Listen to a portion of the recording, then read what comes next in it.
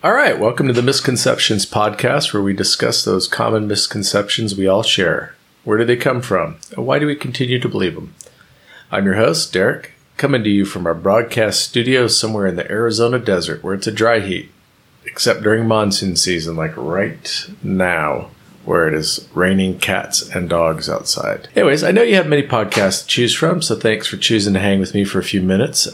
Also, I'd like to give you a forewarning that this episode is poorly prepared, poorly written, or will probably be poorly performed, so you have been properly forewarned. Today we're talking about fireworks, brought to you by the letter F and the number 810,904.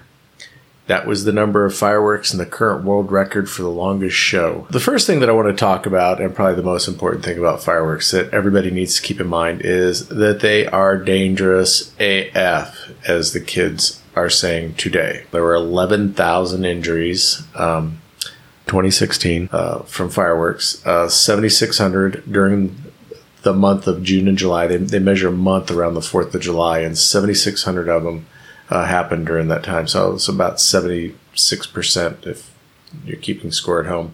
If you Google the U.S. Consumer Product Safety Commission, the CPSC, these folks do an analysis of the data. And of course, what we have 2016 being the most recent year that we have available. And so let's start off with the most scary statistic. There were 4 non-occupational fireworks-related deaths. 3 of the 4 were reloadable aerial devices, and one of them was they made their own, basically, a homemade device. They said that on average, there's 7 deaths per year. That's between 2001 and 2016. They said there, like I said, 11,100 injuries in U.S. hospital emergency rooms in 2016. That's pretty crazy. That's about 3.4 people for every 100,000. 61% were males, 39% females. Here's the part that was kind of chilling. Children younger than 15 years of age accounted for 31% of the estimated injuries. So most of the people that were injured were young children. 900 emergency room injuries associated with sparklers and 400 with bottle rockets. So folks, sparklers are way, way more dangerous than bottle rockets. They followed up with a lot of these people that got hurt, and most of them admitted that the injuries were caused by misuse. They set them off wrong, placed and lighting fireworks inside one's body part. Okay, yeah, don't do that, people. And lighting fireworks in one's hand. How do they work? A lot of people think that fireworks are rockets. They're not. They're actually a mortar. So you place the round inside a tube, basically with a bunch of black powder underneath it, and light the black powder, and boom, it launches into the air. Once it's like a bullet. Once it's launched, it's just going to travel its trajectory. And of course, they figured it all out so that the timing and everything, so it blows up at its apogee or the peak of its flight. And a lot of science, a lot of technology goes into that.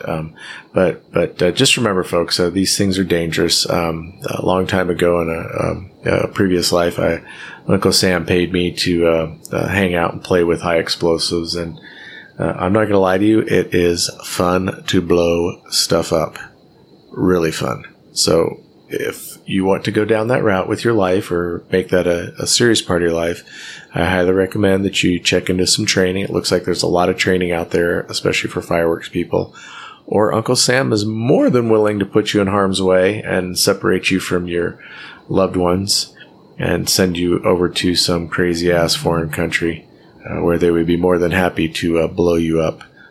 But you would also get to blow stuff up yourself. So, all right, went way off on a tangent there. Like I said, poorly prepared. Yeah. We're going to throw this in there. History's more mundane. A lot of people think that the military led to the invention of fireworks for the fun and the excitement on the 4th of July and New Year's. And unfortunately, like I said, a little more mundane than that. Sometime around 200 BC, I guess, we don't really know. Somebody threw some green bamboo into a fire, and the superheated air inside the bamboo exploded. I'm sure it scared them half to death, but they took it from there. They ran with it, and then 1200 AD, so almost 1500 years later, the Chinese, man, they got serious about that for a long time, didn't they? Anyways, the Huo Yao the fire drug was perfected and used to build the first rocket. So it took a while for rockets to come about after the invention of fireworks. So, all right, there you have it. So in conclusion, folks, be safe out there.